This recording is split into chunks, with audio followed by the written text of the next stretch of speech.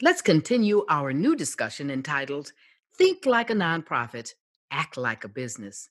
We began yesterday with a look at myth number one: nonprofits shouldn't have profits, a common misconception.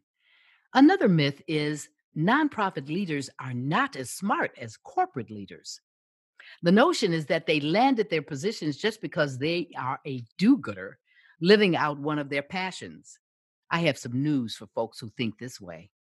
Some of the smartest people on the planet lead nonprofits and are leadership rock stars. They combine the best of both worlds: intelligence and savvy leadership with an altruistic heart. They are visionaries able to lead their team to a common goal for a good cause. Because of these leaders, countless nonprofit organizations are making the world a better place. I hope you found today's nugget helpful and encouraging. There's more where that came from because I'm especially passionate about this topic. I'll be back tomorrow with more food for thought as we continue to explore ways to think like a nonprofit, act like a business. I'm Gasby Brown. This was a nonprofit nugget brought to you by the Gasby Group. Chew on it.